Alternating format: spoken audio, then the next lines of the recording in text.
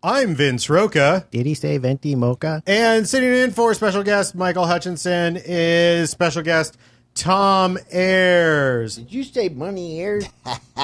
Did you say bunny ears? Did you say bunny ears? What's up, bunny ears? How are you today? So tell me something. Then the drummer leaves as soon as he gets. They don't the actually first hear cue? that. I just use that. I use that. I do this. They don't know what you're talking about. I use that to make sure that my volume level is correct. Oh. So that tells me that what's coming out of the computer and making it to the final meters is not hammering out. So all is well. Yeah. So yeah, I do that before every show, before the show starts. I hit that a couple of times and check my meters, and that's what Tom's talking about. Okay. What's new, sir? What is new? Okay. So it rained last night. And it's raining right now. Raining right now. It's Friday as we're recording this. Friday. February 3rd. I get in my car, convertible, by the way, sold the Mini Cooper, gone, right?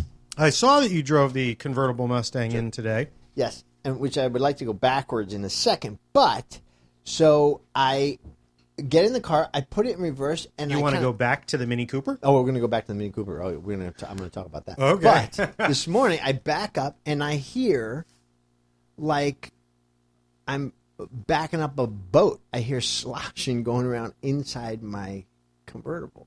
In the trunk. Is it in the trunk or in I'm the guessing. fender? No, I don't know. I'm just guessing. How the hell did it get in there? Well, you drive a. There's usually it is a convertible Mustang, and usually there is sort of an opening between the convertible top and the trunk. Like it's not sealed. I think if you pop your trunk, kind of drain in there. You see part of the convertible top. So I'm guessing somewhere. That's my assumption. Is it made it way off the top. I slashed my ass all the way up here. Oh, nice. That's good. You need most people don't know this, so it's amazingly interesting. When you are moving a water truck, it needs a baffle inside of it, right? To keep, because otherwise, when it stops, that water will rush forward, and then the truck will be like, Right. So you need baffles. I need to put baffles in my car. So that's what you need. You just need water truck baffles. Either that or drain the hot tub. Well, you could drain it. I think I'm going to try. On the other side of it, you only have historically you have to worry about this rain problem once every 1,000 days. Right. So I'm just worried about mildew, but mildew's a problem. But I'm thinking drain it or drain the swamp. Drain the swamp. Drain the swamp. Yeah. Drain the swamp. Or I'm thinking there is a drought. Maybe hold on to it for a while. That's effective. I mean, if everybody carried their own weight in water. I have 18,000 gallons in my backyard. Do you really? Yeah. It's called a swimming pool. Oh. Yeah. I thought you just had it in barrels. No. It's in one big tub. And if the earthquake comes, I have 18,000 gallons, and on both sides of me are pools with 20,000 gallons in each one, roughly. So we know where we're going. I actually measured mine, and I know it's 18,000 now. Oh, you did? Drained it 3 years ago. You have to drain an in-ground pool about every 20 years. Do you? Yeah, the water. What is it? Is it total dissolved solids (TDS)? As you add chemicals to a pool, particularly the cyanuric acid, the water does not let go of certain chemicals, and it makes it harder to treat the water.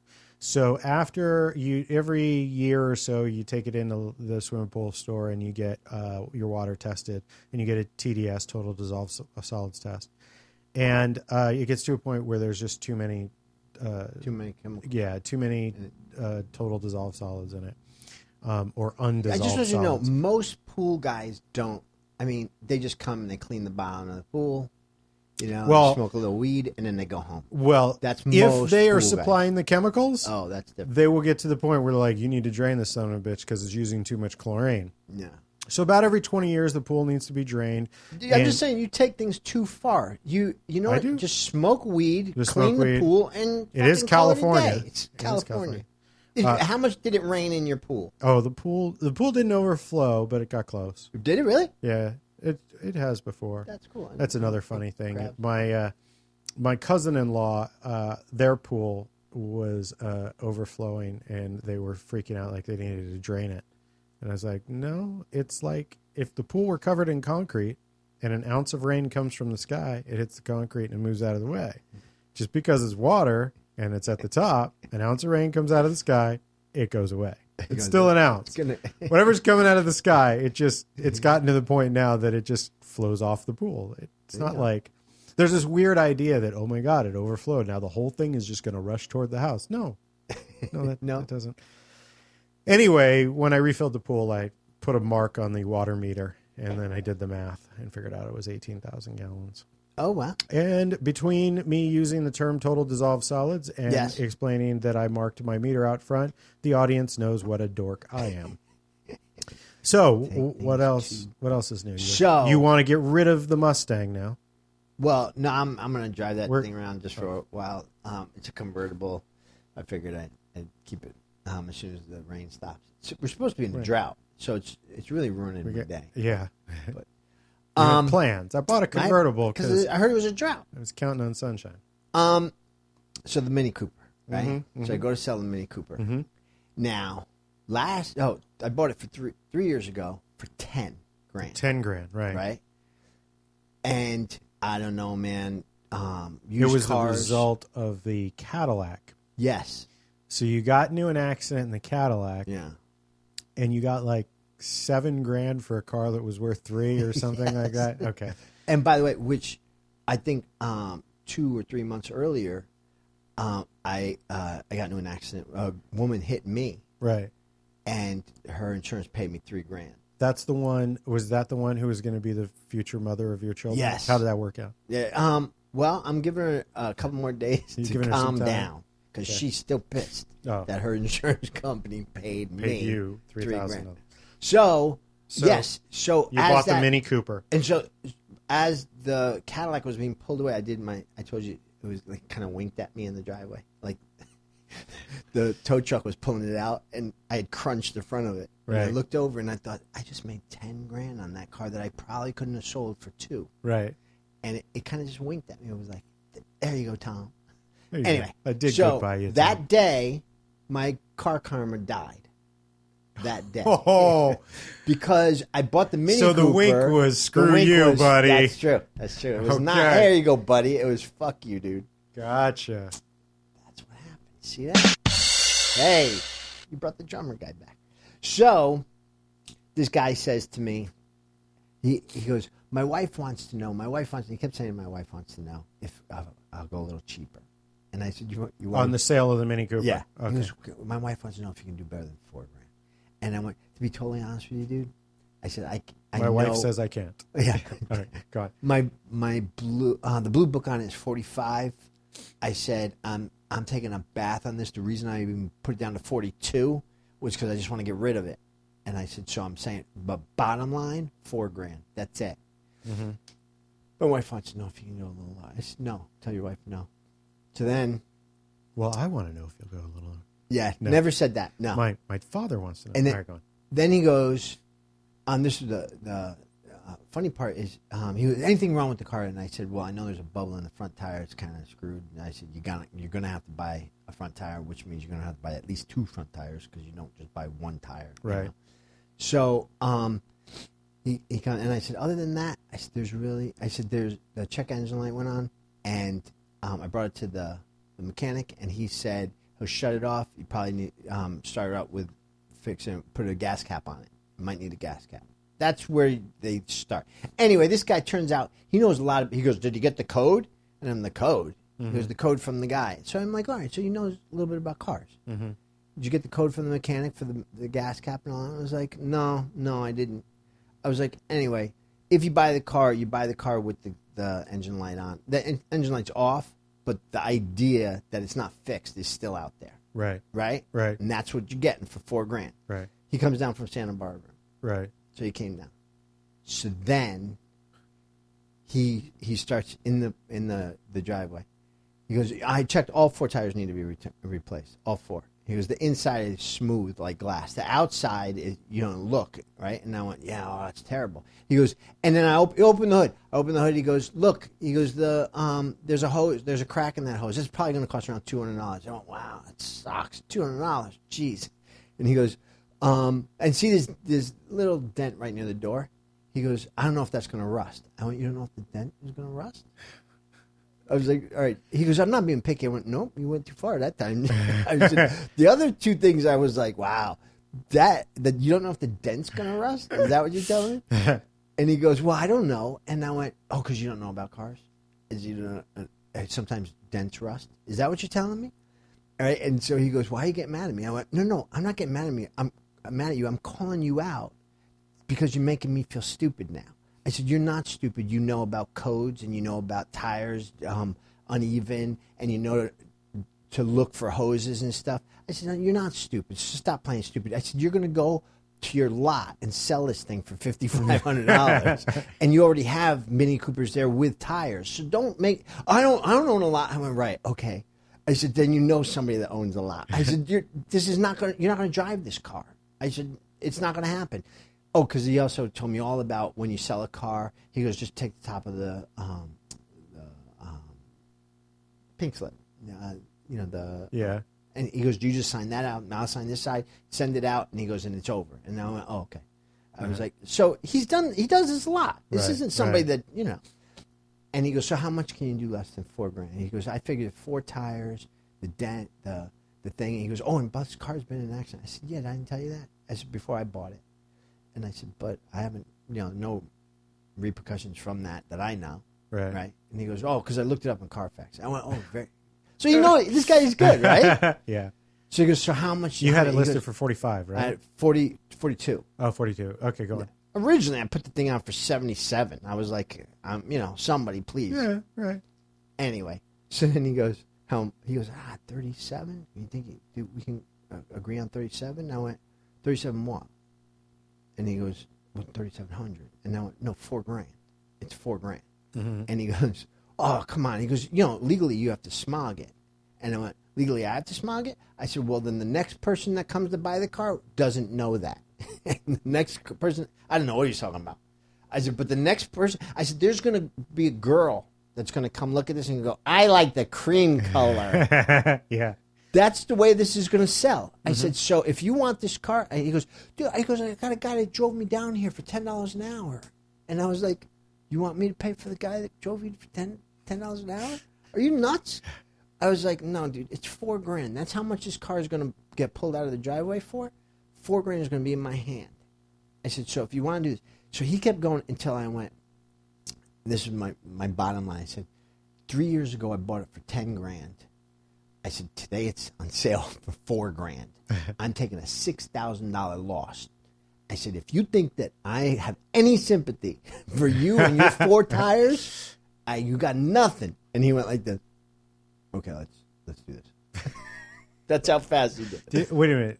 I missed at the beginning of the story. How much did you buy it for $10,000? I bought it for $10,000 Okay. 3 years ago. All right, so you go for it. Used cars, because now you could buy a new car for so freaking cheap, or they get you in your car, Right.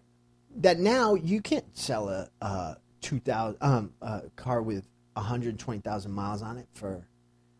I was thinking to myself, I'm buying a BMW product. I'm going to hold on to its value. Finally, I'm getting smart here. Right. Well, you didn't buy a BMW. Well, the but Mini even Cooper then, is certified pre-owned. I don't think any cars are really holding their value much. they're just not. You got to buy like a $180,000 Maybach, and then it goes There you up go. in value. There you go. In like 4 years, it's worth $220. Well, this had the But you don't shifted drive it. flap shifter things. I thought that was enough. The funny thing about this whole story is I am 100% sure if that guy drove down from San Bernardino, looked at the car, and was like, look, I came down from San Bernardino. I want the car. All I got is $3,700. I got cash. You would have been like, give me $3,700. No, I wouldn't. I really wouldn't have. Really? Because You were- I had 6 people on my computer that are like, hey, I'd like to see the car. Hey, I'd like to see it. There was 6 more. For $300 difference, there's cash in my driveway. I like- would just be like, fuck you, see it. Goodbye. You know, have a good day. Give me it the had- $3,700. It and had get out gotten here. to a point. That's the way I came down to 42. Right. So now I was kind of biting my lip going down to $4,000. Okay. You'd have pushed my buttons. I was so far past where I was okay. Like, all right, fine, just get it out of my driveway. I was like, I said to him, see that because I met him there and I pulled up in my Mustang. So I said, you see that Mustang right there? Before I sell this car for 10 cents less than $4,000, I'll sell that one. That one will go first. I said, you really got nothing to stand on here. Because he thought the same exact thing. Drove all the way down here. Give me a break, Don't you have any sympathy for me at all? And I went, I lost $6,000. Don't you have any sympathy for me? No. So why should you? Yeah, I played that game at break time many times. People would be like, something's $2,000. And they're like, how will you take 1,900? No. Come on, it's just $100. You're right. It's $100. Will you give me 2,100? There you go. And they go, no, come on, it's just $100. And that usually ended that negotiating tactic right there. Yeah. And they were just like, all right, fine, $2,000. Right. But anyway, so you're missing the Mini Cooper. No. You're regretting it? I had a blast in that thing. That thing cost me more money from the day I got it all the way through. And it cost me money in dry cleaning because drinking coffee. Oh, I was so over that. I was like, I just want to drink a cup of coffee. By the way, when I got in my Mustang, which I hadn't seen in 4 years, when I got in that, it was like driving the Cadillac to me. I went, oh my God, this is a Mustang. Well, I remember when you got the Mini Cooper, you came over and you podcasted, and I drove it. I drove it early on, and I was like, it's like a golf cart. It's like driving a big fun. golf cart. It's just this fun, this fun little thing to tout around. It's a blast driving that thing, and I got more tickets. And I have a Mustang, and I hate my Mustang. Do you? Yeah. Is that still out there? Yeah, it's Deanna's car. The Mustang. It'll never go away. It's never going away? No. Why? You mean because it wants to live here, or because you're just set on it? It's all paid for. It feels good. Just kind of. Well, it's paid for, many times over. Look, the last time, I think I've told this story maybe to Michael on the podcast, but the last time, Deanna likes sports cars. I have always preferred the luxury car. My truck, which I love, which is a Toyota 2005 Toyota Extra Cab. You shut the doors, it's actually pretty quiet in the truck. It was not like a fully decked out leather interior or anything like that. It's just got the whatever regular cloth interior. But, it's like driving a nicer car on the inside of it. Yeah. It doesn't feel like a truck. So I've always liked that. I like driving in quiet. Deanna likes blasting the stereo and driving fast. So she's always liked her Mustang. Well, when we got the Mercedes-Benz, which became my car, it took very little time for her to drive it and go, this is nice. There you go. And I was like, no. But a few years ago, she drives the Benz now most of the time because I haven't been working, so she takes it to work. The Mustang, it's a 2003, and it was, showing its wear. And she was like, the headlights are foggy, and I don't know, the visor or her gear shift thing was fraying, and her steering wheel was fraying, and this and that. And she complained. And like the third time she complained, I grabbed a pad of paper and I said, come here, tell me what's wrong with this car. And we walked around the car, and I made a list of everything that was wrong that she hated about the car. And I spent $3,000, and I fixed every single thing. Wow. The car got a paint job. It got stripes on it. It got, I bought aftermarket. There's tons of parts for those cars aftermarket. Yeah. People love working on them. So I got new headlights. I got new mirrors. I took it in and I had it reupholstered. I had the steering wheel wrapped with leather, which it didn't originally have. Her gear shift, the boot for the gear shift, I had redone in leather. Nice. Total was $3,000, and the car's back to normal. Right. And it's at a point like the car has 220,000 miles. Does it on it. Really? Yeah. Are you kidding me? 222, I think. If the engine goes, a brand new engine for that car is like $5,000. Wow. Brand new. A rebuilt engine is like $2,000. Transmission brand new is like $2,000. Rebuilt is like $800. Yeah. Why would I go buy a brand new car for $20,000-$30,000 when I see what you mean. an engine and a transmission for $6,000? That car is brand new again. It's going to be around forever. And at that point, I probably would. It's currently a stick, and she's tired of driving the stick in traffic. I'd probably put an automatic transmission in it, and look, the car gets driven for her. She drives it 60 miles a day, 30 miles to work and 30 miles home. That's it.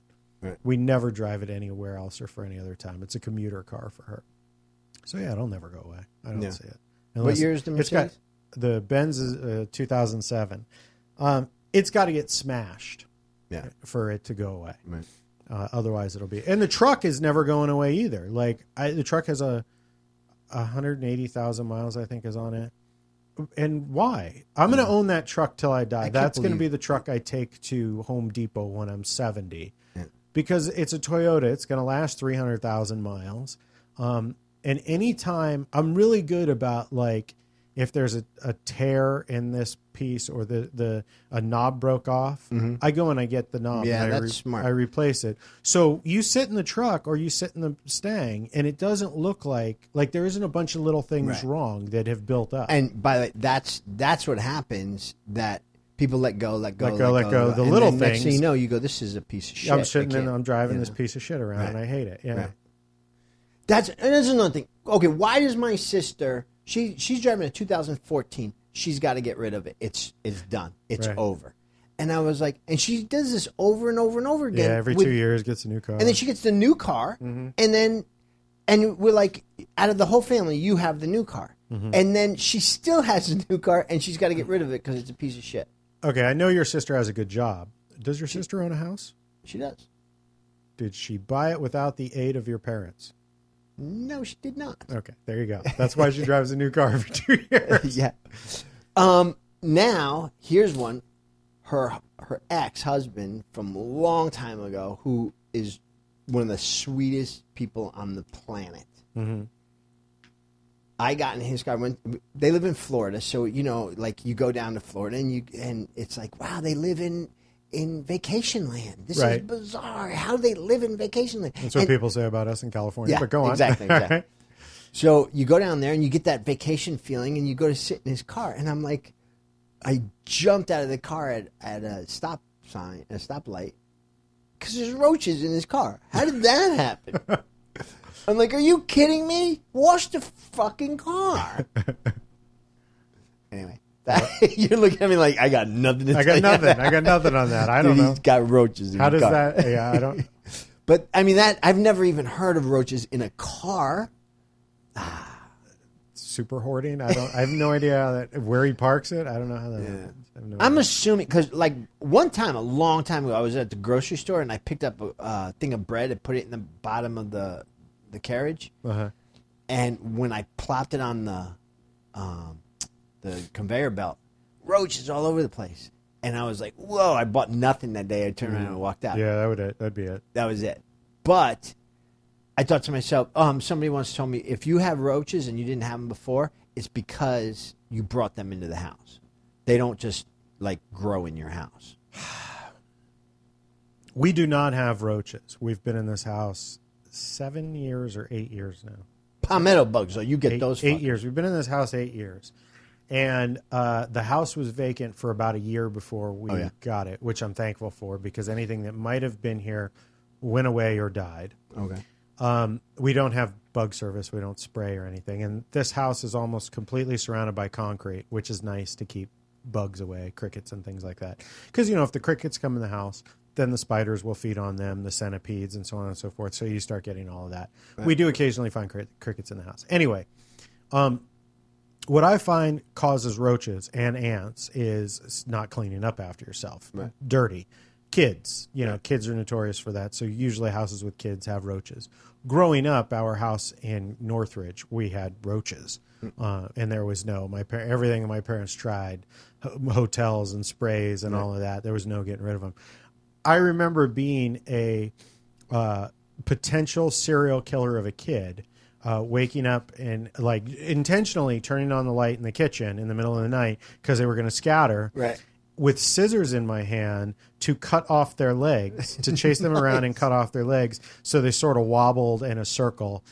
Yeah, Nice. that the potential serial killer, the dementedness. There you go. Yeah, Um, how you start them. It's a starter kit, right? Like I mean today, look, I'm not as far right or left, whichever side, as PETA would be to not kill a roach. Okay. But what a horrible, mean thing I was doing. Like I remember as a kid, you've probably done this. You catch a fly and you rip off its wings and you're like, walk everywhere, motherfucker. I'd never do that now. It's so gun. bad. I took a BB gun and I went out. I got a BB gun and I went out hunting. You know? Right. And I shot at birds for probably about 3 months before I got one. Yeah. And when I got him, I cried. You felt so bad. I watched him. He was sitting there, and I was like, "You little fucker!" And finally, I went boom, and you hit him, and he went straight down like a bullet. Mm-hmm. And I just sat there, like staring at a rock, going, What did I do? Yeah. What did I do?" And I waddled over to it, and I'm looking at it, and I was like, I just started crying. I think I was like 11 or 12, maybe, yeah. Anyway, but, yeah, it's like you go. I don't know. We used to. I think I did more mean shit to people than I did to bugs and stuff. I remember smashing snails. Yeah, Stomping on snails, and that then again the serial killer in me, Yeah. the premeditatedness, going and grabbing salt and putting it on snails. Did that one. Yeah, Yeah, I don't know. I guess it's a boy thing. I mean, even today, like the idea of cutting off on one hand, the idea of cutting off the legs of a roach and watching it go in circles, or pulling off a fly's wings and being like, walk everywhere, fucker. It's funny. There's something amusing. Putting salt on a snail and watching it bubble up. There's something slightly amusing about it. But there's the conscious side of me that goes, that's messed up. Don't do that. Like, it's a living thing. Let it live. Which I guess is sort of the allure for like horror movies, right? I don't want to kill anybody, but it's fun to watch them die in a horror movie sometimes. So I don't know. That's the weirdness. No, but I mean, especially, movie wise, like actors want to play a role that they die. It's like if or that they're a horrible, like you and I had this conversation where you're not playing the wholesome dad, you're playing the pedophile PE coach father or whatever type thing. Totally. And that's far more interesting for you to play the cross-dressing pedophile. Think about an 8-year-old. You say to him, okay, you're an actor, right? Go ahead, act really quick. They act the death scene. That's what they act. Right. And then unless you have a perverted kid, and then he acts a doctor scene. Okay. And you go, you just want to be perverted.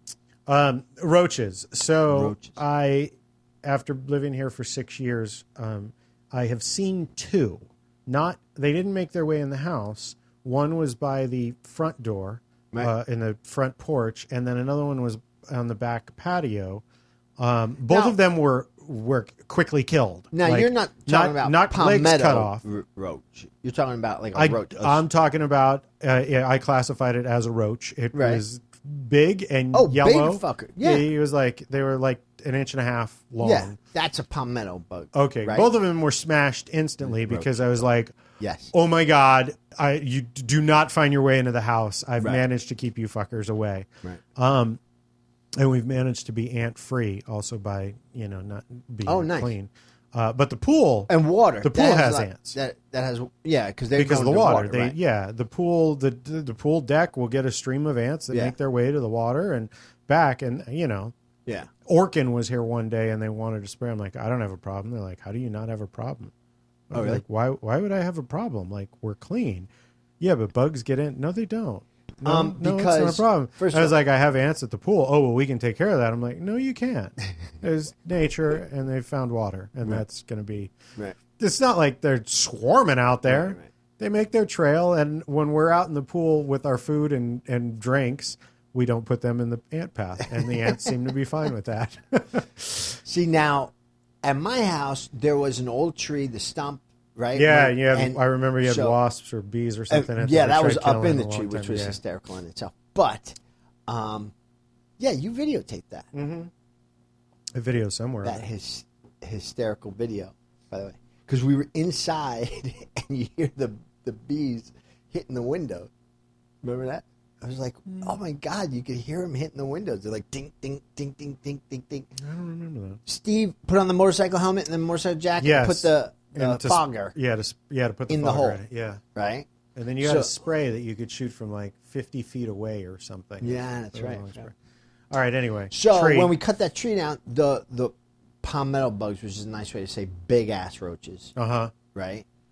There was like 40 of them in there. And we went to town killing them. But that's where they were coming from over the years. Right. And they would work, once in a while, they would work their way inside the house. Mm-hmm. And, I mean, I'm not okay with those bugs. Right. Never have been. And when my mother moved into my guest house, I was like, wow. Because we get them often back there. Oh, you know? do? Yeah. I would expect them more in your house than the guest house. Actually, more in the guest house. That's weird because the guest house is on a slab and your house is a raised foundation. Yeah. So there's a crawl space under your house, Right. which means that spiders and bugs Right. and rats and gophers and all sorts of stuff can easily Right. live in that moist, shaded area. Yeah, yeah. So that surprises me. But anyway, your mom gets them more. She gets them. She gets them all the time, and 78 years old. And by the way, growing up with this woman, if there was a fly, she would be like, screaming. You Right. know? So now she comes to me and she cracks me up because she has this big ass dictionary, and she goes, "Oh, I need your help," and I know it's a bug. So she goes over to the bug and she drops the dictionary on it, and then she stands on the dictionary to kill this freaking. And then I get there and I'm like, it's not dead. It's just under the dictionary. It's just, no, it's dead. And I'm like, I'm telling you, it's not dead. It's under the dictionary. You did not. She goes, I stood on it and I went, it's not dead. Take the dictionary off. It like goes, well, that thing was heavy. And then starts taking it off. So then I would go and I would get like a Tupperware. Mm-hmm. You know, well, first of all, I try and kill it. Killing it is the first thing. I don't, as far as roaches go, I'm not saving any. Crickets, I save them all the time. You know? Yeah, Deanna will capture the crickets by hand and then let them go. Yeah, I don't do that. I'm fine with that. Yeah. I have no problem with crickets. Roaches, even though they do the same amount of damage to your hand, I'm not doing that with Right. a roach. Yeah. You know, so it's really just to get it because I'll sit there and hit it with a tire iron. If you don't hit it right, you don't kill it. Just you know? step on it. If that Step on it. Twist, my problem, Squish. You hear unfortunately, crumples. with my legs, the part of the damage that has stayed with me is my reflex muscles are gone. Oh, gotcha. So my attempt to step on something is like a giant going raw. Gotcha. It's gone by that time. Right. So So beforehand, I think we finished the bug conversation. we finished. here. We're done. Bug. You had some YouTube questions, or you were amazed about Yes, the YouTube. I am. So okay. So I have. Are you the caught up on our dating vlogs? series. I'm still learning. I'm learning about the vlogs. No, I mean, and have you caught up? Oh, have you watched them all? I've- Or where are you? I'm caught up. I watched the time. No, what's it called? I watched the Harry Potter. and Oh, then Harry the- Potter was like 2 days ago. Yeah, I'm like almost. I think there's one in there that I missed, Yeah. but I'm pretty much caught up. Yeah, and that has become addicting. By the way, I'm going to tell you this as if you're not my friend, I don't even know you. When I first started watching the vlog, I went, all right, okay, why? Yeah, I don't know why a person would do this. He's and I'm like, it's fun watching the edit of him pouring a cup of coffee because he goes, cup, coffee, sugar, sweet, sip, and I go, that's fun. And then the next thing, and then I go, all right, and then I go, and she's working out, okay, he's working out, okay, and then you get this much, a quarter of an inch, you get. Is he going to do it? Is he going to do it? Oh, he didn't do it. Right? Right. And that, it's not because I'm your friend. I'm going, is he going to do it? Right. This is hardcore, right? Then the next time I go to watch the video, I'm like, yeah, all right, I got a few minutes. Let me see what he did there. Because I'm intrigued by the title. Did I go too far? Right? Oh. And I'm like going, what's that? All right. That's right. And then I go, oh, he went too far. Oh, my God, he went too far. Which was funny as shit. I'm laughing. And today, you can't go to, not like that. For your guys' audience, I don't know if your audience, I went, oh. They seem to enjoy it. Yeah. So then I go, is he going to do it? Is he going to do it? By the way, you put the food in your mouth, the ice cream in your mouth. Very, very disappointing. I ate something before the ice cream wasn't the first thing. Then that's when I missed because that was the first one. Oh, I forget what day. Somewhere around day 17, I finally ate something. Then there's a day where Deanna, she keeps talking to me and then nice. it's back and forth. But yeah. So anyway. So yes, now I'm completely addicted. And again, I'm not saying this because you're my friend. I'm completely addicted because I'm like, I want to know what Deanna's doing at work, and I want to know if she's throwing the ball in the morning, which is great. I'm like, sometimes she doesn't throw the ball. Why doesn't she throw the ball? Why am the ball gets thrown every morning? There was rain. There was rain. She didn't throw the ball. So she gave the ball to the dog to play with. Just gave him the ball, yeah. But I'm like, no. What about throwing the ball? What's wrong with throwing the ball? And then I want to know what we're going to fix in the house. What's broken today? I'm like, why are we fixing the washing machine again? We already fixed the washing machine. This is ridiculous. But I'm just telling you, like who I've become. Right. And this isn't because there's the initial interest was absolutely because you're my friend. Right. You know, the initial, okay, let me see what he's doing. You know? Right. But since then, I give you nothing as far as the friend goes. I'm going like, I'm really curious. I want to know when you guys went to, because you guys don't hardly, other than sitting there, you don't do stuff together. Every once in a while, you go somewhere. On Saturdays, because on Saturdays we're together. Yeah. So for the most part, I'm watching you guys separately. Yeah, her day and my day. Yeah. Her day, your day. So yes, when I want to see how you guys were at. I loved the Asian guy that was watching the camera, looking at the camera. Harry Potter. Yeah, it couldn't have been better. Why is that camera? I was walking up behind him, and I was like, is he still going to be there when I arrive? Because I'm going to talk to him. And he walked away just before, so I didn't get that interaction with him. But it was still, I'm like, is he going to take the camera? I was wondering that too. Is your phone or your? At that point, no. Most of that was shot with actually that camera right there, which is a Canon HFS 200. He was looking right into it. Yeah, and it's got a flip out side screen, so he's looking at himself in the camera, trying to figure out why is this camera unattended right here. And it says it's recording. It's recording, yeah. Like, why? So I was curious if he was going to pick it up. And then that episode ends where we do that long walk off on City Walk with that camera behind. Oh, wow. Yeah. Dude, that's ballsy, no? Yeah, that the whole episode was shot. A lot of the more recent ones have been shot with that camera because that camera broke on me in St. Martin, or it caused some issues, and I wasn't sure what was wrong with it. So recently I started playing with it again to see, and I figured out what was wrong with it, and I've just been testing it to make sure I can take it to Italy with us. Oh, nice. So yeah, I've shot a lot of my vlog stuff with it as opposed to the iPhone 6. But since you haven't caught up to the last episode, we have stopped daily vlogging, and we're going to 3 days a week. Oh, this was the end of the month. Yeah, we made it 31 days, and on 31 days we announced that we would be doing Monday, Wednesday, Friday. Oh, wow. And so you're weaning us off slowly. I don't know. Maybe it'll be Monday, Wednesday, Friday for a long time. Oh, all right.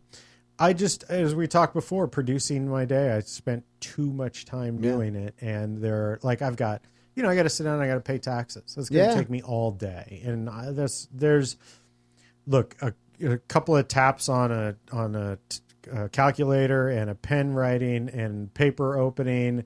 There's only so much you can do to make, doing your taxes and mail easy, or not easy, entertaining. So I've got that. I've got work that I have to do for a client. There's just a few things. So the plan is like whatever I shoot Friday, Saturday, Sunday, anything interesting we might do. Tomorrow we're going to dinner at a restaurant in Santa Monica. I'll shoot something there. Anything entertaining that we might do, I'll wrap into. I like to bring in the family. That was cool. Yeah. I never knew those people. They were, and oddly, they were excited. They were interested. They all watched the vlog, and they've all become interested Nice. in the vlog, which I wasn't. I didn't like. I didn't expect him to resist it. Right.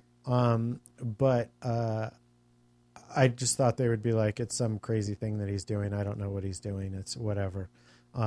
So yeah, before we went out to Melinda's Malibu place, when she invited us, I was like, well, we're going to vlog. And she's like, oh, absolutely. It's a perfect place to vlog. So okay. They knew about it.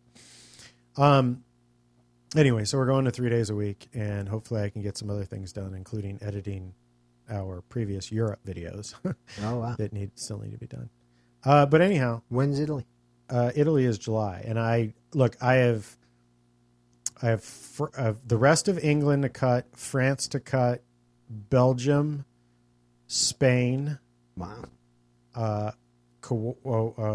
Oahu, Seattle, Florida, and Ohio, Cincinnati. Jeez. That's all sitting on a shelf, and that's where I was like, I can't do this daily thing. Yeah. I've got to finish this stuff up. I'm hoping that the skills that I gained pushing out a video on a daily basis will translate, and I'm hoping that I'm going to move much faster on these other videos now. We'll see. That's cool. So your channel, you started to say before I derailed it to me. What is that? You were starting to say Dating Siri. We were talking about YouTube. I think you were going to ask me. I'm just blown away that that's what it is. The Dating Siri stuff. Like the time put into writing of one of those little bits where I'm sitting and arguing with Siri. Yeah. You know, I've done it on a live basis. People laugh throughout the whole thing to the point where it buries the next thing because it's like a recording. We talked about that. And it's like a recording, so I'm like, wow, they're missing some of the story because they're laughing so hard. So then when I do it as a sitcom, kind of like in my house, I'd say in two, but it's one, and I rehearse. I have to write it, rehearse it. Mm-hmm. I keep on hitting the thing. I keep read the note, and she keeps on back and forth, and then put it all together. I don't really edit those because I'm not adding her voice. I'm just doing it all in one. So, which is kind of like, rehearsing a one shot throughout a house. Right. Anyway. And then I turn on YouTube and I see some kid go, I'm dating Siri. Hi, honey. And she goes, hi, darling. And he goes, you 50,000 hits. Right. And I'm like, are you kidding me? And now I'm looking at him. I'm like, he's not necessarily the best look. It's not like he's like little girls have a crush on him. They're like going, oh my God, you have to see what he wrote. He did, But I'm just blown away with what the content of why something goes. Like, why does something get 75,000 hits and another thing gets 3, and the thing that got 3 isn't like something that would go viral, like a puppy licking its, Right. All things considered, meaning if the playing field is the same between two such performers and two such videos, and they are two such channels, it's luck of the draw. It's rough. I mean, PewDiePie, who has 50 million subscribers, I think now, has the most subscribers than anybody. He did a video recently where he's like, we can spend days and days making a video and it will get no views, hardly any views. I mean, no views for him is 2 million. 2 million, right? And then we shit out, that's actually his term, we shit out another video and slap on a clickbaity title, and it does great. It gets 5 million views. And it's frustrating as a creator to be like, I invested so much time in this and nobody's watching it. Our channel, we have 23,000 subscribers, and the vlogs get viewed 100 to 500 times. And that can feel very discouraging because you go, well, I'm not reaching, I want to see it watched 20,000 times. Right. I want to see it shared. PewDiePie, same thing. He's got 50 million subs, and a typical video gets watched like 2 million times. Right. He has very low audience engagement while most people subscribe. I subscribe to PewDiePie. I watch hardly any of his stuff. Yeah. Occasionally a title or something topical will catch my attention and I'll watch it. So then you go to this kid, and this is where all things considered. You and I watch videos on YouTube, and we don't really share them. Right. And if you share it, your friends don't share it because your friends are your age and they don't share it. They don't want, oh, what's my boss going to think if I share this video of a cat humping a bunny? Right. There's Okay. a lot of image behind that and a lot of worry. Even if you are not a conceited person, you still stop and go, what are people going to think if I share this? Maybe I shouldn't share this. When you're 19, you share everything. Right. Like, oh, this cat humping a bunny is hilarious. I don't give a fuck what people think. It's funny. And you share it, and then they share it, and they share it, and they share it. So the views are much higher. In addition to that, when you're 16, and for kids who are even younger, but when you're 16, you have 1,000 subscribers on YouTube because you go to school with 1,000 people. Yeah. So getting that, or Instagram or whatever, getting that base off the ground of then people who share your stuff is much easier. And if you're 17 and you share this cat humping or this, you share your buddy, back to your world, you share your buddy dating Siri, and then that friend shares it with another 17-year-old, another 17-year-old. Well, a lot of parents are friends with their kids, and then the parent sees it and goes, oh my God, you remember Kyle? He played soccer with, look at this. This is funny. He's dating Siri. And now I'm seeing this kid's video. And that's the shareability. And by the way, when I do something, like I just did this blast of here, subscribe to my channel, which I got one subscriber. Did you really? One subscriber. I did something wrong. I must have done something wrong because well, the day and the time that you 1900. do it is the other thing. So yeah, you didn't do something wrong. You need to do it weekly. Yeah. And you need to retailer it or whatever, somehow tell a joke and choose different days, because that's the other thing. And I learned this was the thing I learned with the daily vlog, and I'll go over my analytics better. But our videos are watched more Monday through Friday than they are Saturday, Sunday. Oh, really? So that was part of the reason of choosing vlogging Monday, Wednesday, Friday, as opposed to vlogging on Saturday and Sunday. Right. So, and then the time of day. Oh, this was another interesting one, and I tested this. I originally started posting videos at 6 a.m. Pacific time, which is 9 a.m. East Coast time. Mm-hmm. Then I stopped and I said, okay, what if I post at 3 a.m., which becomes 6 a.m. East Coast time? Right. Those videos got less views. Really? Yeah. So posting at 6 a.m. got more views. Why? Well, I can only assume that so 6 a.m. became 9 East Coast time. Maybe when people were now fully awake, the video went up and they just got that notification as they were at work or as they were having breakfast, as opposed to it being in there. It already being there and them plowing through their email, throwing a bunch of stuff away and no longer paying attention to it. Right. It looks fresh. Which makes me wonder, if I push it another 3 hours and post it at 9 our time, will that same thing affect California's West Coasters? Right. Are they throwing it away? So will I get more views there? So I'm going to be trying that this week. I'm going to probably post Monday's video at 9 and see how many views it ends up getting. Things like that are bizarre, because I went to go see this. Actually, I went to a club last night and saw I Mom So Hard. Packed house, completely packed. And these two women are doing something right across the board, because, first of all, to pack a live audience and then to get 50,000 or 25,000 subscriptions, I think that's what they have. Mm-hmm. That to me is like you're doing something right. And how do people know to go to?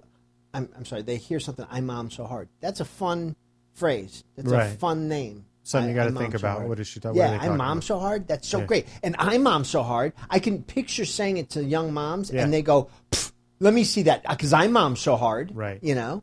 So I get it. I get that. But when it's PewDiePie, right?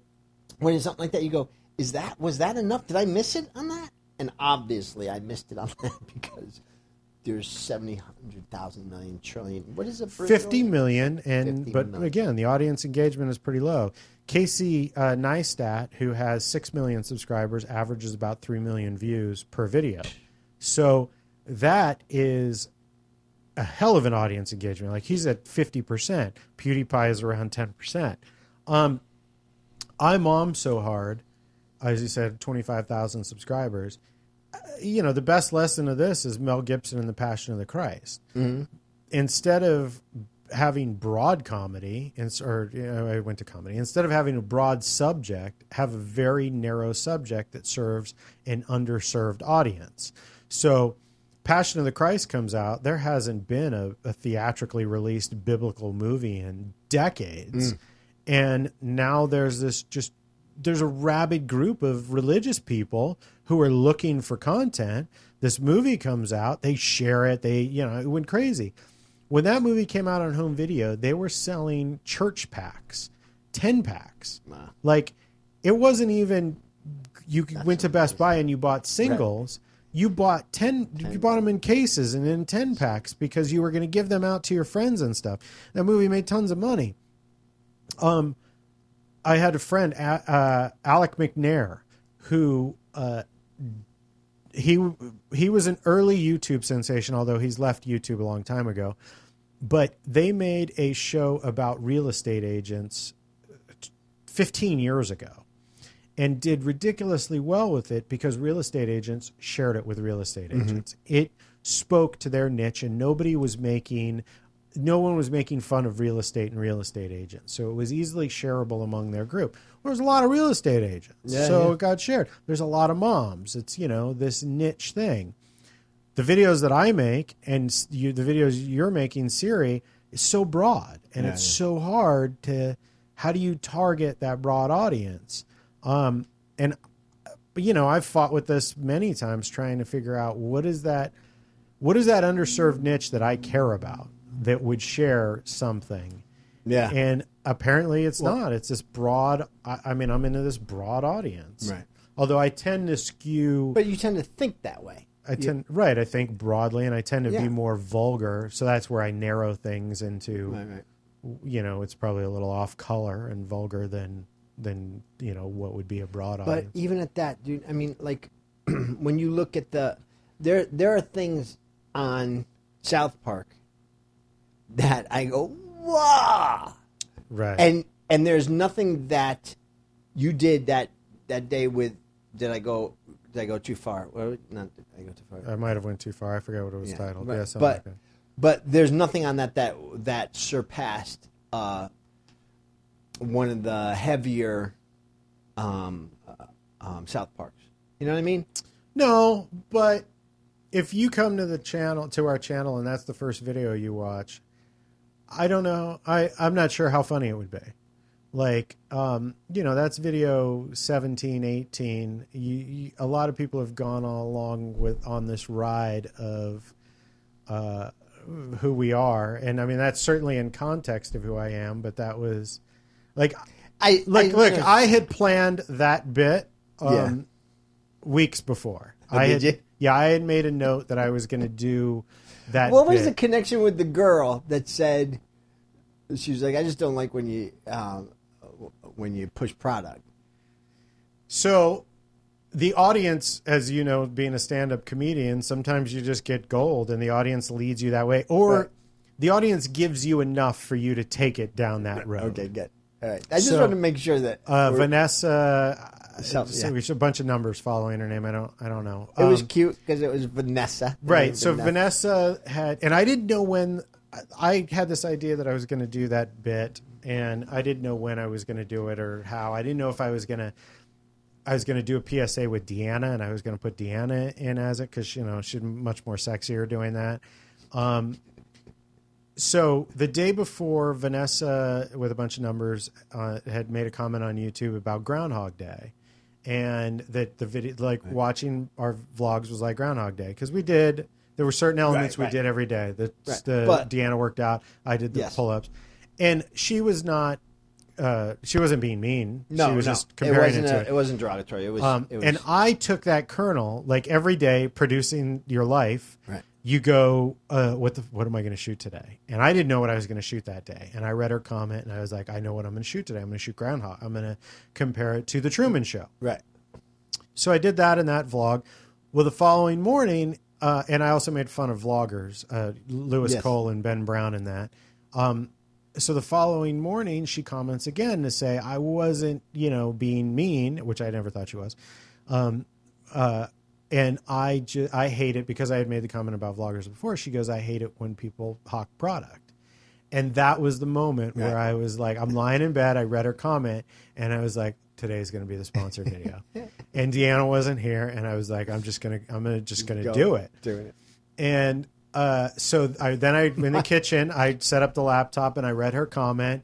And then I did the thing. Today's video is sponsored by.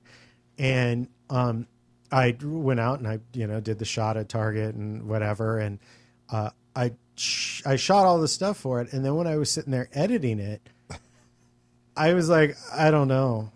I don't know if I should do this. I mean, first of all, when you said it, you said it. First of all, let me just make a complete broad statement here. And this is a public service announcement in itself. When Vince Roca says the words, I don't know if I went too far, know that you should probably approach this delicately. Right. Go, maybe I shouldn't see this because we don't know what we're going to see. And I have to say, I think that there was just one moment in it, I went, whoa! Where the other, I went, okay, all right, oh, no, he's not. Oh, no, he's not. And then I went, no, we don't do that. And that's when you kind of went, all right, maybe I went too far. I said what the audience was probably thinking in that moment. Yes, you did. I showed it to Deanna when she got home. And she said, and I was like, yeah, take a look. And I didn't brace her or anything. And the moment that after I announced this video is sponsored by, and then the next shot I'm sitting down, Deanna started laughing. And nice. I was like, okay, it's going to, then it's fine. This is going to go. And yeah, whatever. Yeah, I watched. Because you stop. Look, the other problem for it, when I watched it, this is what I was thinking. What if potential bosses see this? What am I saying to people who might look at it and go, what is he doing? But, I love editing comedy. And if you got it, you got it. The Indie.com competition. You used to do a lot of things for Indie.com. When they first started, I had a friend, she was helping them get off the ground, and she said, I just need content. I need people to make videos. Tom, please make a video. Make a video, right? And they were doing like really simple, ridiculous challenges, and she's like, you can make $500. And I was like, I'm not going for the $500. I'll make you a video. It'll be funny. Right. I'm going for funny. Right. So I made a few that were ridiculous, stupid, and by the way, ones that I made, I thought to myself, a potential boss, a potential production company, television studio would look at this and go, no, I don't want this guy because his content is ridiculous, it's stupid, it's not talented, whatever. And then one of the ones that won was a guy taking a dump in a shower. Right? Uh-huh. And I think she said the competition was something like, what's something that's something that you would tweet about. It was something that was so arbitrary. But that he shows a shot of his feet. And then I'm like going, what is this about? Because he won it. He won the thing. Right. And you see this thing go boom right next to his feet, and then he steps on it trying to push it down into the. Oh my god! It was worse. It got worse and worse and worse and worse and worse and worse. And he won. Right. So this is the thing that the video that they're going to play every single. It's right. It's stuck there on the top of their page. Right. And she had to call him up, and she asked him nicely. I don't know exactly. I just know that it's not up there anymore. So imagine that conversation. Right. Listen.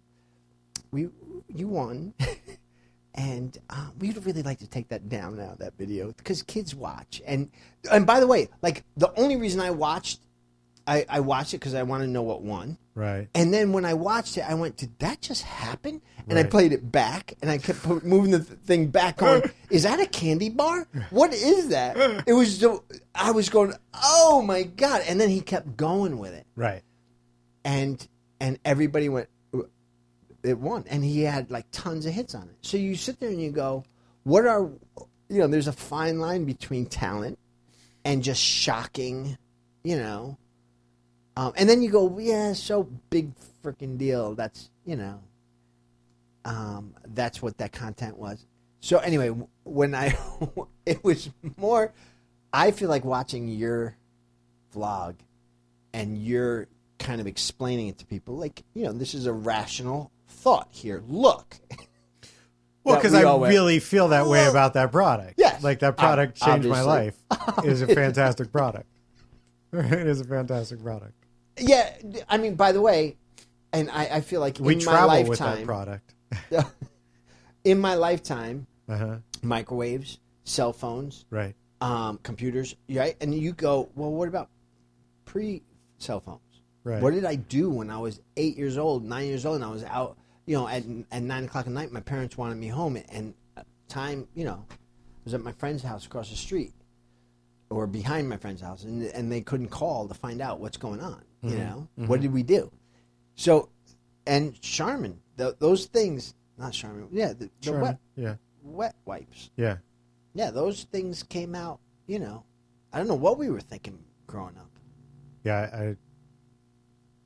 Well, I mean, It's one of those things that has just super changed my life. And yeah, I don't know. The other one, I haven't figured out how to make it funny. But I don't know. Well, I did another bit, as you saw, on the electric toothbrush. Yes. And I had made a note. So there you go. I didn't know what I was going to do with that either. I had made a note that I wanted to talk about it because that toothbrush is life changing. It's pretty amazing. That's It's a great. pretty cool thing. It's one of those gadgets. It's a microwave. But the other thing it also has to do with tooth care is a floss stick.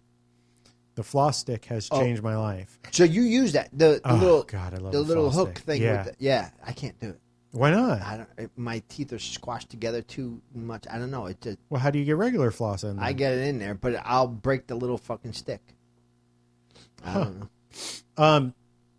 So I never really flossed. It was such a pain in the ass. Something you got to do in, front of the mirror and, trying to figure out, did I get this tooth or this tooth, and Right. working your way around. And I wasn't a flosser. I don't know, 5-6 years ago, the thing was invented and I got it for free from the dentist. The sad thing is that It's like a little toothpick on one side. it's and a got- toothbrush with a wing on the other side. I gotta look at this thing that you're talking about. Yeah, okay, I'll show you. I mean, it's got a U on it, and then Yeah. the stick comes out, and then the floss goes back and forth like that. It's hard for people to visualize that, which is why I was going to make a video about it. So I have in next to the television is a Tupperware container with a floss stick for Deanna, one right for there. me, and Why are gum. you watching TV? Every night And we gum. floss and gum.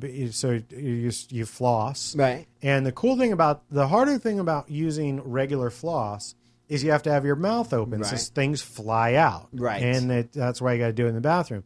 The floss stick, you can close your lips and whatever might come loose of your teeth, you just swallow. I mean, it's food. You ate it. Sounds disgusting, but I don't know why it is.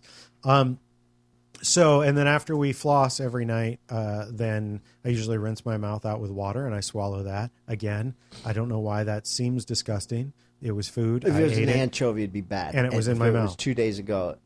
I just wrote that to somebody because they said that they called a friend of theirs Uh-huh. and they were on the street. They saw him on the sidewalk. They called him. He looked at his phone and put it back. Oh, So I would walk that and chase that person down. Call him he more said to me, times. so he posted that, and I went, "Oh, dude," I said, "So that one time you called me and you got all mad at me," I said, "I swear to God, I I wrote. So I said I just had. Oh, so when I saw the phone, I had just picked my teeth and a piece of anchovy from 2 days ago. That's the face I was making. It had nothing to do with your phone. And I was just joking on his thing. But I just recently said the anchovy stuck in the teeth thing. That's what. Anyway, but so you do it right there at the TV, watching TV. Yeah. And then I think that's worse than the Charmin. I swish water around, and then I swallow that, and then I chew gum. And then you chew gum. We chew gum. What's the gum for? To get other pieces? I like chewing gum. I chew a lot of gum as it is, but I do it after the flossing.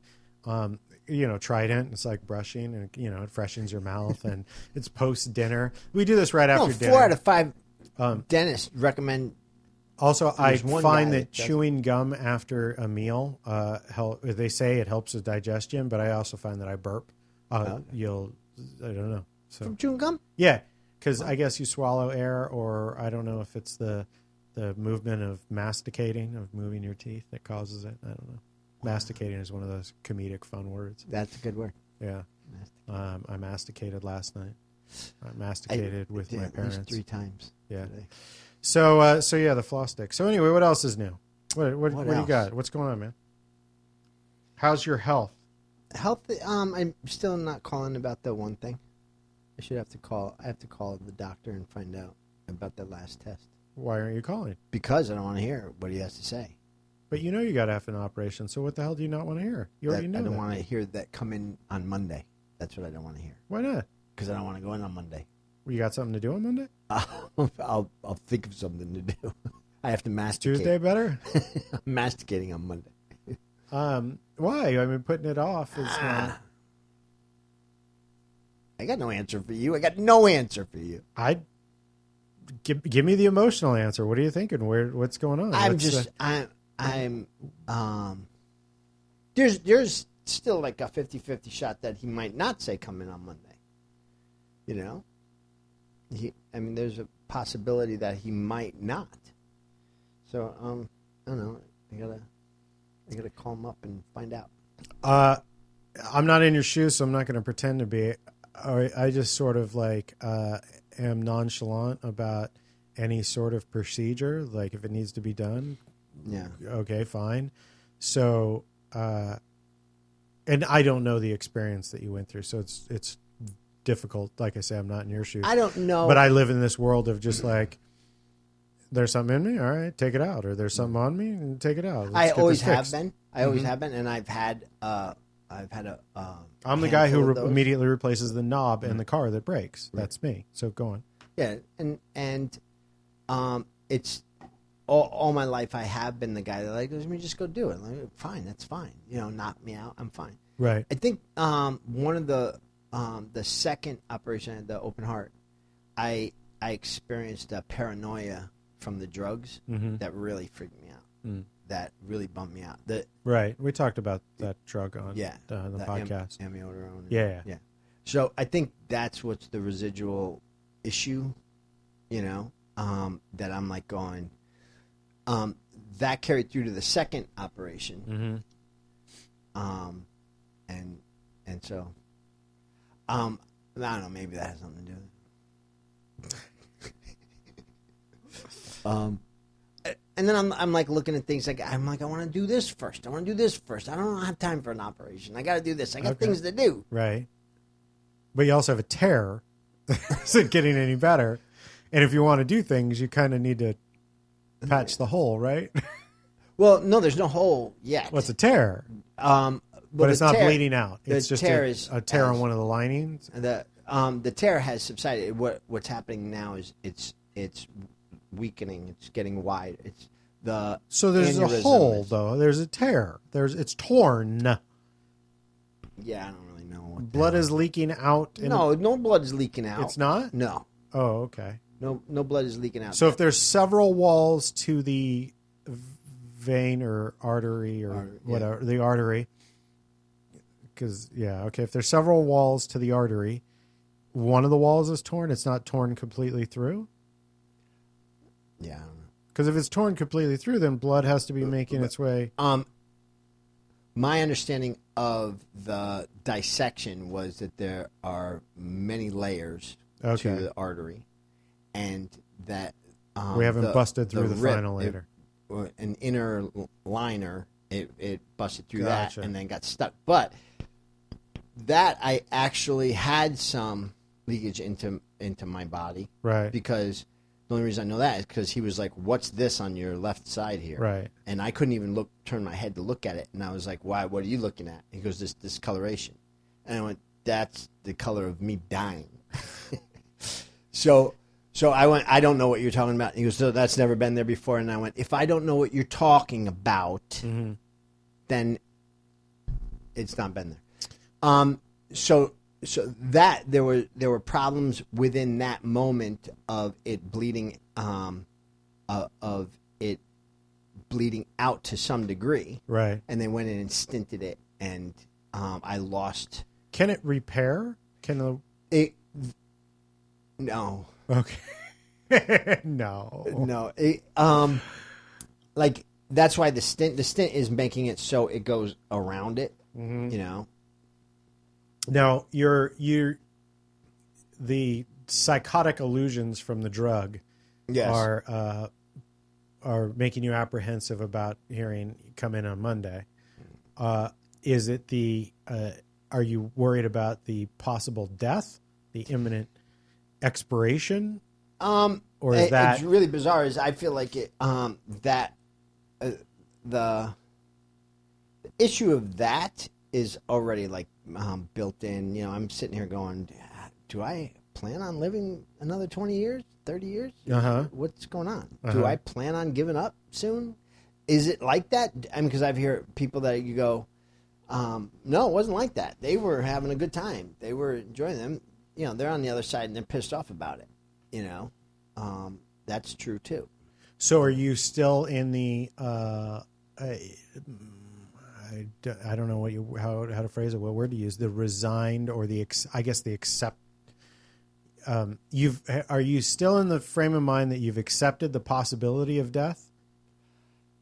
The overall, yes. Okay. Yeah. Now, and by the way, that So you I didn't just- grow up with that. Right. No. That came much later in life, and from going through a whole bunch of stuff in my life and examining the other side from this side, Right. going, okay, that's real to me. This is real to me. This isn't. This isn't. In doing that, Uh-huh. I'm actually going. I'm okay with it. I'm absolutely fine with it. Okay. I think death is a beautiful thing. It is Okay. It is just as beautiful as birth. It's just as it's sad because the guy moved away.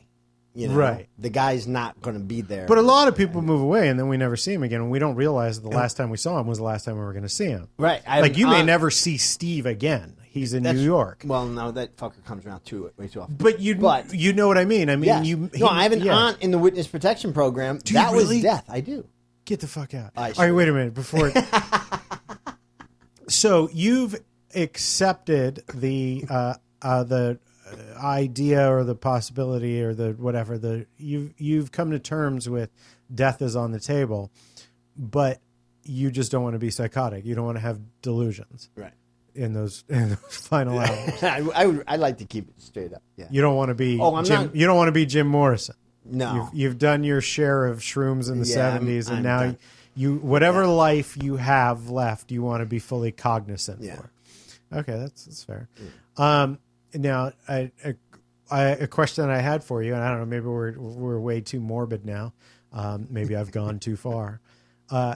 Being this comedian that you are and the writer that you are, have you videotaped anything for a possible wake or in case the No. moment happens? Have you written anything No, because, that you want spoken in case the operation doesn't? You know, I kind of, that's where I go, that's a plan for death. You know what I mean? Instead of a backup. But you know, I've never done it, but I gotta say, like 20 years ago when I first got a camcorder, I considered like maybe it would be awesome to like talk to people from the grave, Right. and like make a video and be like, I don't need it. I don't need a video to talk to. If you think for 1 second that I go, and I'm not busting your balls. I mean, at the event. At the event, I'm To be busting your like- balls. Now, if I want everybody to have their own real visual of it like that, that's Right. one thing. But I'm picking out a full, like I got a handful of people that I'm going, oh no, they're going to know. I'm hanging that around. I'm hanging around with There's, those people. and by the way, I'm like, how somebody goes, oh, well, there was a beautiful bird that flew over his grave, and it sat, and I Right. know it was just him. I know it. Yeah, nobody's going to question. They're going to go, holy shit, Right. that's Tom, because I don't know what I'm going to do yet, but I'm setting up for Right. people. That I'm letting people know. All right. So enough more morbidity, and you touched on something that I now have to ask questions. Oh about. yeah, okay, you ready? Your aunt. Okay. Aunt. My aunt, Father, sister, mother, sister. mother, sister. Mother's sister. Mother was is a 18 gold years old, medalist different. figure skater. Yes. Your mother, and a sweet, sweet woman, and her sister, younger, older, Younger, 18 years younger. Oh, that's a lot younger. Yes. Okay, her sister. Go on. Yes. I've got So, I was 15, okay. right. So this is and she some years ago. My parents actually took her in when she was 9, and started and she was my older sister for a while, growing up. I think I was just born at the time. So she is 18 years. Wait a minute. She's 18 years younger than your mom. So So she's she's older than you. She's older than me. If I remember correctly, they took her in at around 9, and I was just born. Okay. And then they had her for like 3 years till like she was 12. Okay. My dad tells a story of she went down the street and got all the neighbors and brought them into the bathroom while my father was taking a shower. And she opens it. She goes, "That's my uncle." Nice. Now at 15 years old. Now, by the way, at 14 and 13, I mean, we knew she was doing coke. We knew she was like, she had big red hair, wear see-through stuff, right? She came on the boat when I was 13. I had 2 friends on the boat, and she wore the first thong that like was ever built. Okay. And my father freaked out. He was like, "You go put some clothes on. There's 13-year-old boys on this." I was like, "Shut up." my aunt was hot. But then she started dating this guy. And she drove a Bentley on the left right side steering wheel. She drove a Bentley. An English Bentley. The mob, somebody in the mob gave it to her. Okay. So she was dating somebody in the mob. And he was an asshole. He would come over to the house and he was like, "Oh, I'll give you some cement shoes. Hey, don't give me any of your attitude. I'll give you cement shoes." He was always Right.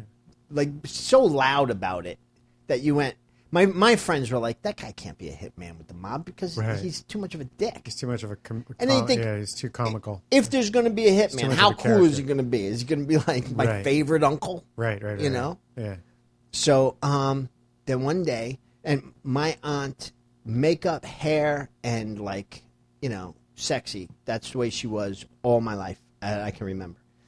And then one day, my father and I were fixing something in the house. I was 15, and he goes, and she pulls up with 2 people that get out of the car, white shirts, blue pants. And she goes, "These are some friends of mine. I just have to go inside." She looked like shit, by the way. She was wearing sweatpants. And she goes, "I just have to go inside and get something. I'll be right back." So she went inside and raided the house, took all my mother's jewelry, tons of jewelry, tons of stuff that my father and I went to we're like, "All right, we're going to the hardware store. We'll be right back." We came back. She was gone, and that was the last time I ever saw her. She went in the witness protection program. So now, years later, my mom was like, "Where's all my jewelry?" Like, it was like, it wasn't even that soon. We had to put together that Cheryl took it. We were like, "Where did it go?" Anyway, so then, I haven't seen her since I was 15, right? So now, her mother's gone. I think when her mom died, she came to the court. She came to court because she was trying Okay. Moment. How do you know she's in witness protection? I guess they told my parents. I mean, So that was I just was weird. 15. So she came, she took some stuff, disappeared the last time you saw her, and then your parents just tell you she's in witness protection. Yeah, Okay, right. so there wasn't like historically back then. You don't know of a trial or why or who. Okay, all right, go on. nothing. So you haven't seen her right. since you were like 15. So I said to my mom, and my mom's 70. This was 2 years ago. I said to my mom, I'm like, 76 years old. I said, why don't we bury the hatchet and get in touch with Cheryl? You know? Mm-hmm. And my mom said no. And I was like, well, that's harsh. I know, it's fucking, you know. I was Right. like, she's the last of the family. There's nobody left in the family. Right. She said no. So then I was like, Haven't yeah, taken that whatever. course yet. Yeah. So then, yeah. So then, 2 years went by. I went, all right, you know what? Fuck this. I'm calling. So I called the Witness Protection Program, right? And I said, my name. Okay, wait a minute. Yes. What do you mean? You Googled? What is the witness protection? Witness Is there? protection- They have a number? The sheriff's office or the Witness Protection Program. The what? The sheriff's office, the Witness Protection Program sheriff's office. That's what I call it. Okay. Yes, I Googled and I said, listen, my name is George Ayers, my mother, right? I went through the whole thing and I go, I said, she's the last living relative. We're the last of my aunt who went in the Witness Protection Program back in 70. Or no, I'm sorry, wait, in 80, wait, wait, wait. 1980. You call Witness Protection Program. Do you get a recorded message? No, I got Do a they- guy. A guy answered. Yeah. You said, "Hi, I'm Tom Ayers," and then that guy was a receptionist. I'm assuming he forwarded you to someone else, To a guy. to another sheriff. another guy. I got a sheriff. That on guy the picked phone. up the phone, Right. and you said, I'm saying- "I'm looking for someone who's in witness protection, right. And Because so- I want to kill them." No, I didn't say that. I said my mom is the last, right? And so this All is right, this all right. is what he now, said. now on This- with your story. So you told him, last living relative. So Okay. he says to me, Yeah. let me explain how the Witness Protection Program works. Right. And I said, no, I understand how it works. I'm just telling you, my mom is the last living relative of this woman that's in there. It's my aunt, and I would like to get in touch with her. And he goes, okay. You don't understand how this program he goes, works. if she needs to get in touch with you, she will. And I said, right, but not the other way around. My mother is the last living. He goes, all right, I need to explain to you how it works. And I went, you don't need to. He goes, no, I do. I do because you keep saying you want to get in touch with her. That's what the Witness Protection Program does. okay. There's no getting in touch with her. And I went, but my mom.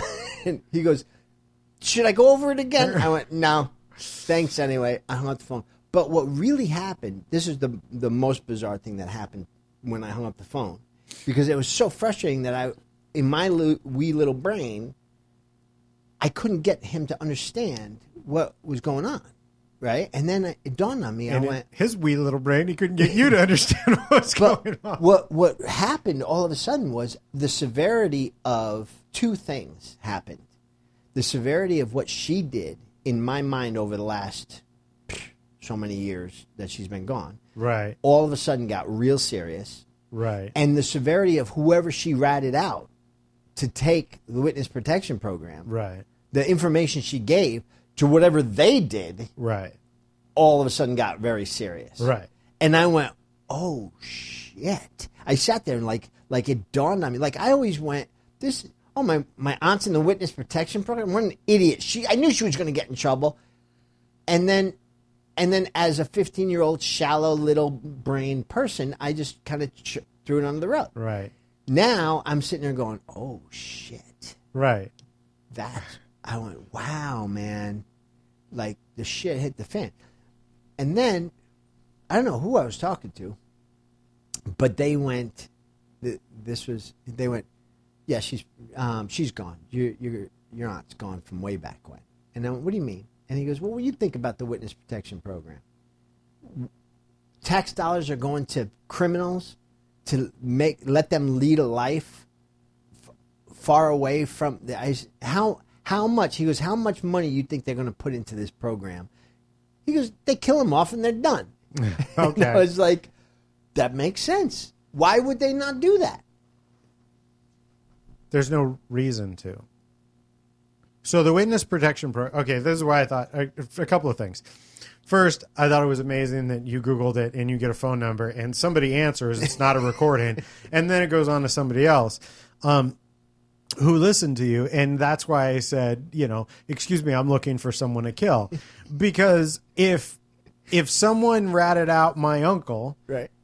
and at some point in the future, I'm going to whack him. I'm going to start by calling witness protection and telling them that I'm his brother and I'm looking for him and our mom is dying. So all of that, I can't believe that there's a phone number that even exists. But I guess there are probably people who are in witness protection that occasionally run into a problem. Like you're living in Montana and then all of a sudden you notice that the guy you ratted out's brother is living next door. You need to be moved. Right.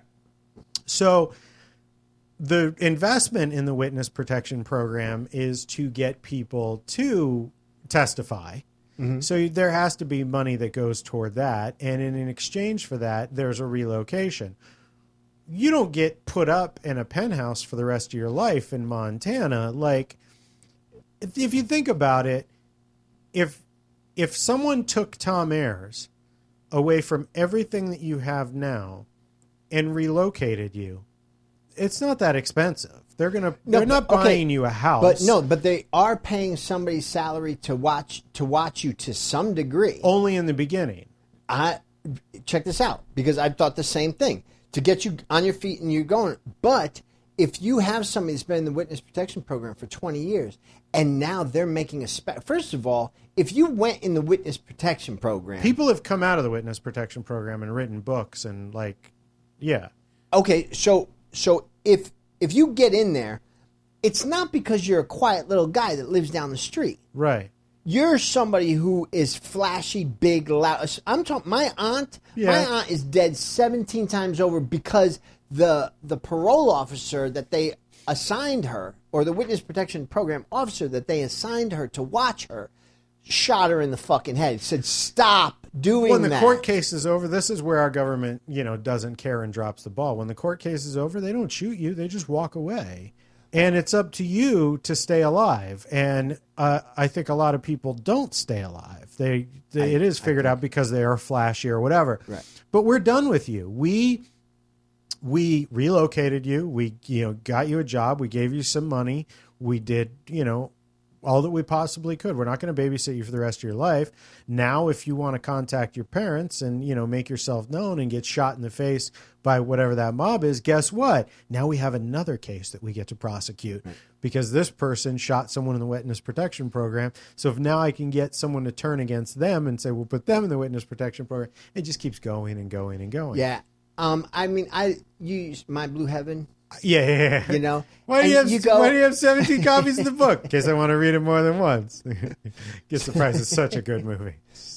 You sit there and you go, okay, so what are we talking about? Like, the guy's wearing the same suit that he wore that he likes. He's going to drive a Lincoln. He's going to, it's sure. But there are places where, Florida, Las Vegas, Hollywood, where that you blend in, where that's nothing unusual.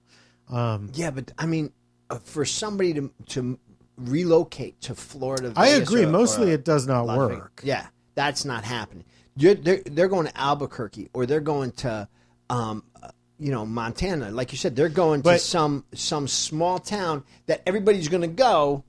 What is that thing that just moved in down the street? I think witness protection works more so like Goodfellas when Joe Pesci shoots the kid's foot. Mm-hmm. Okay. That kid's a 14-year-old kid working in the bar serving drinks. Mm-hmm. He hears and sees everything. Right. He's not a flashy guy. Right. When it comes down to it, that kid turns state's evidence, enters witness protection, gets moved, and is never heard of again because he was never a mobster to begin with.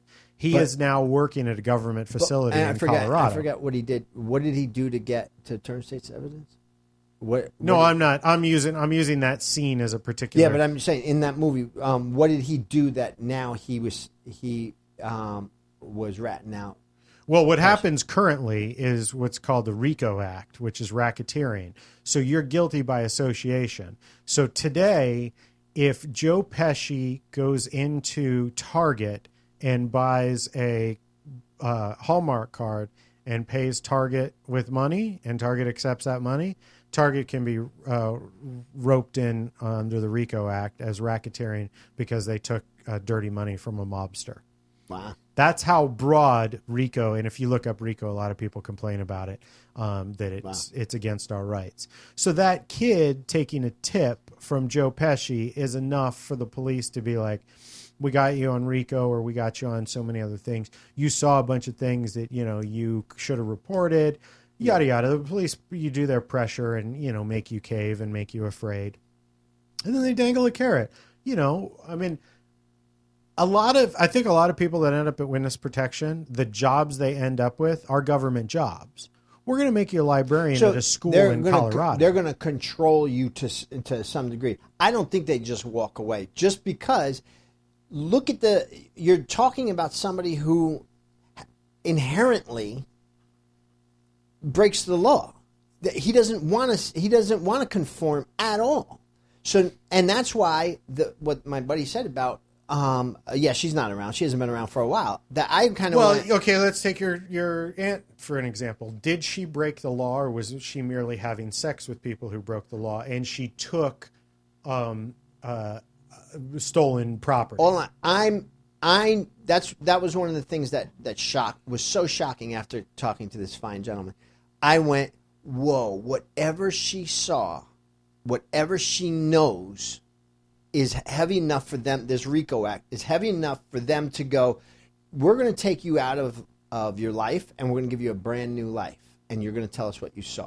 Mm-hmm. So it's not. He didn't cheat on his taxes. This guy did something that she went, holy shit. And she may have seen him kill someone who was of higher power. And they may have not had anything on her. She could have said to them, I would tell you. I always wondered that. I feel bad about this. I would tell you, but I'll be killed. Right. And then you enter witness protection where right. you sever all ties. Right. I always thought, because I was like, maybe she did it to go be with the guy that she was, the idiot that she was going to marry, and, they're going to go have little criminal babies in Albuquerque. And, I mean, that might have happened, and you guys just think that she was in the witness protection program.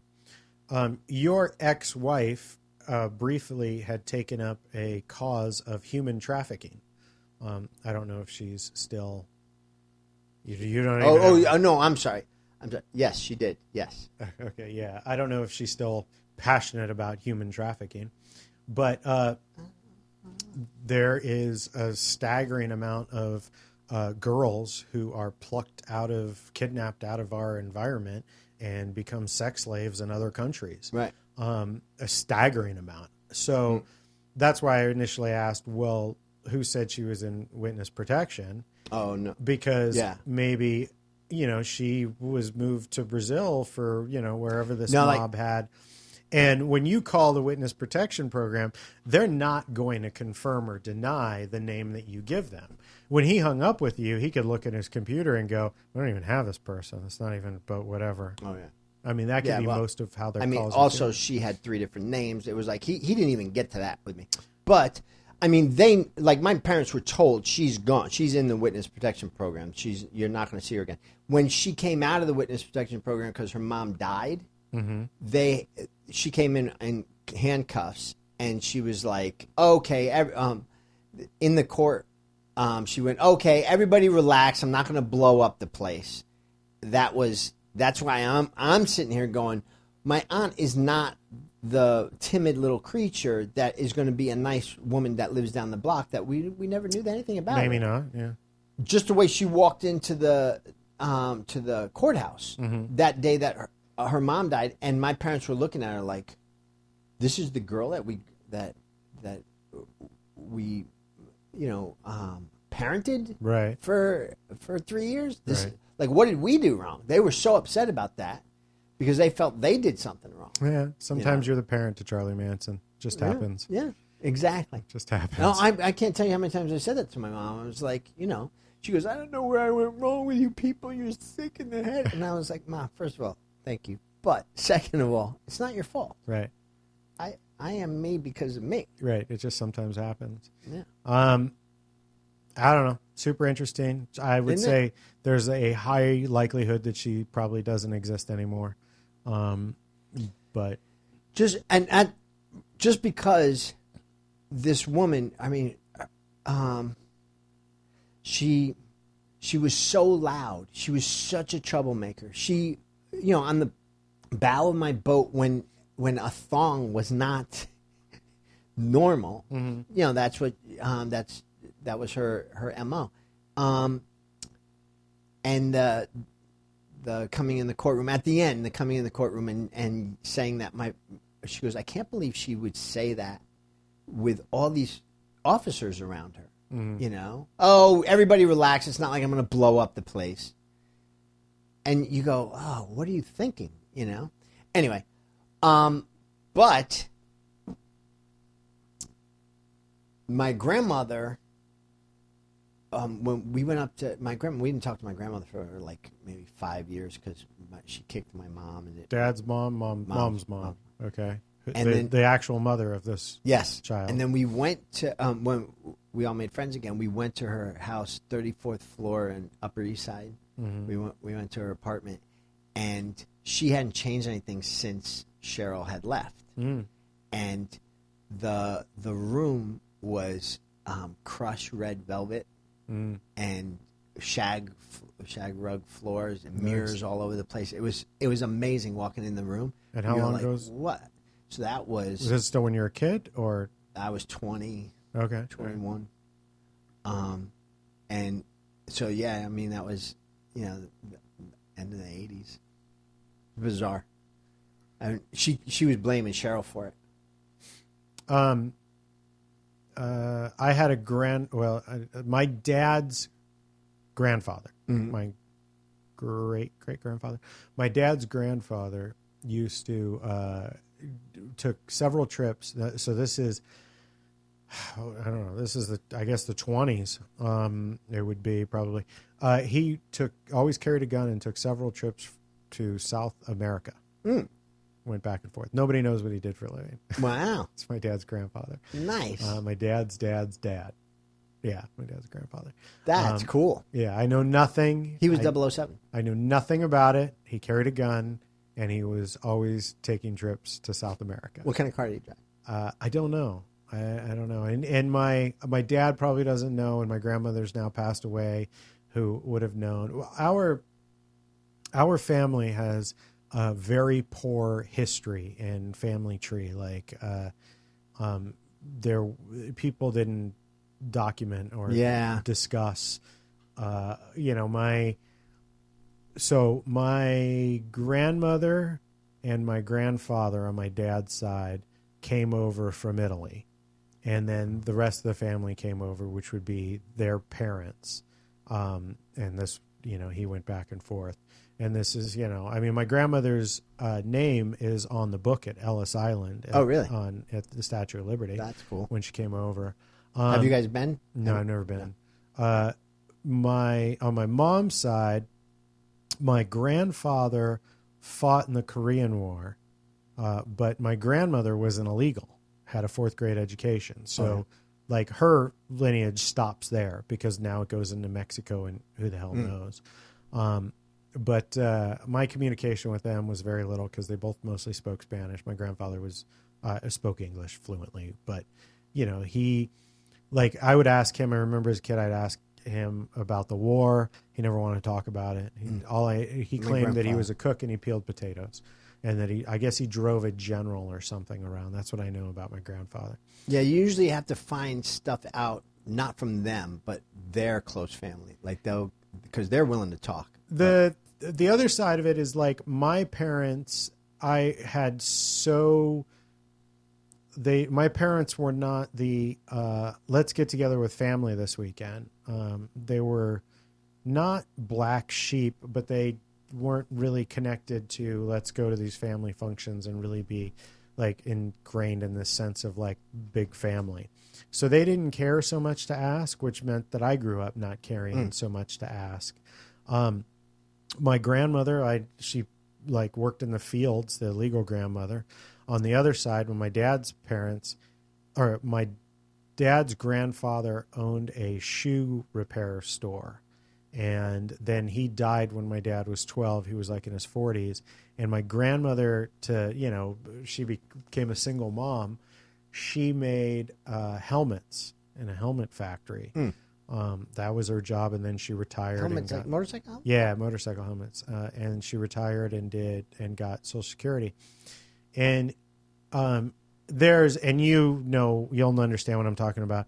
On that side, they both spoke English. Well, I never met my grandfather, but my grandmother spoke English fluently and fine and no problems. But the Italian lies, the colored Italian past, like, she went to war with her sister, and her sister was a terrible human being. And then several years later, they made up, and her sister was the best person in the world. That was the world she lived in. So when my grandmother told a story, which would be a very hard story to follow and get facts out of, there was a lot of opinion in there and a lot of bullshit there that you really had to cut through it. I mean, I remember being a kid, my grandmother would talk, and I'd stare at my parents where they would have to sort of clarify. And, this is the weird Italianness. My cousin Louis, I still call Uncle Louis because my entire life my grandmother called him Uncle Louis. He's not my uncle. He's my cousin. Okay. 5 years ago, through a funeral, I reconnected with Louis. Louis got me actually into the television academy. And I kept calling him Uncle Louis, and he was like, "I'm your cousin." And I was like, now I have to think about it. He's just Louis. He's just he's my cousin. He's not my Uncle Louis. So these are like the lies that I say. There's these colorful things of these people that they were family members, but they're not family members, or they are family members, but we don't talk to them anymore. And so my history is a total mess that I don't fully understand. And I'm at the point that I don't care about anyway either. I'm not researching. The only reason I know my grandmother's name is like when Ancestry.com had commercials every 5 minutes, was doing that huge push, free for 30 days. I spent literally 15 minutes putting in names. Did you find stuff? Yeah, her name is in Ellis Island. And I was like, oh that's cool. And that's where it ended for me. And I went on about my day, not caring about my family's lineage. Yeah. My ex mother-in-law, she used to love that stuff. And she would call me up and she'd go, "You have an aunt named Fifi." And I was like, and she goes, "And your grandfather's name was Steve?" And I go, "No, Sam." And she goes, "Oh, okay, forget that." And she'd call me back and she'd be like, "Okay, you had 75 brothers and sisters." I'm like, oh no.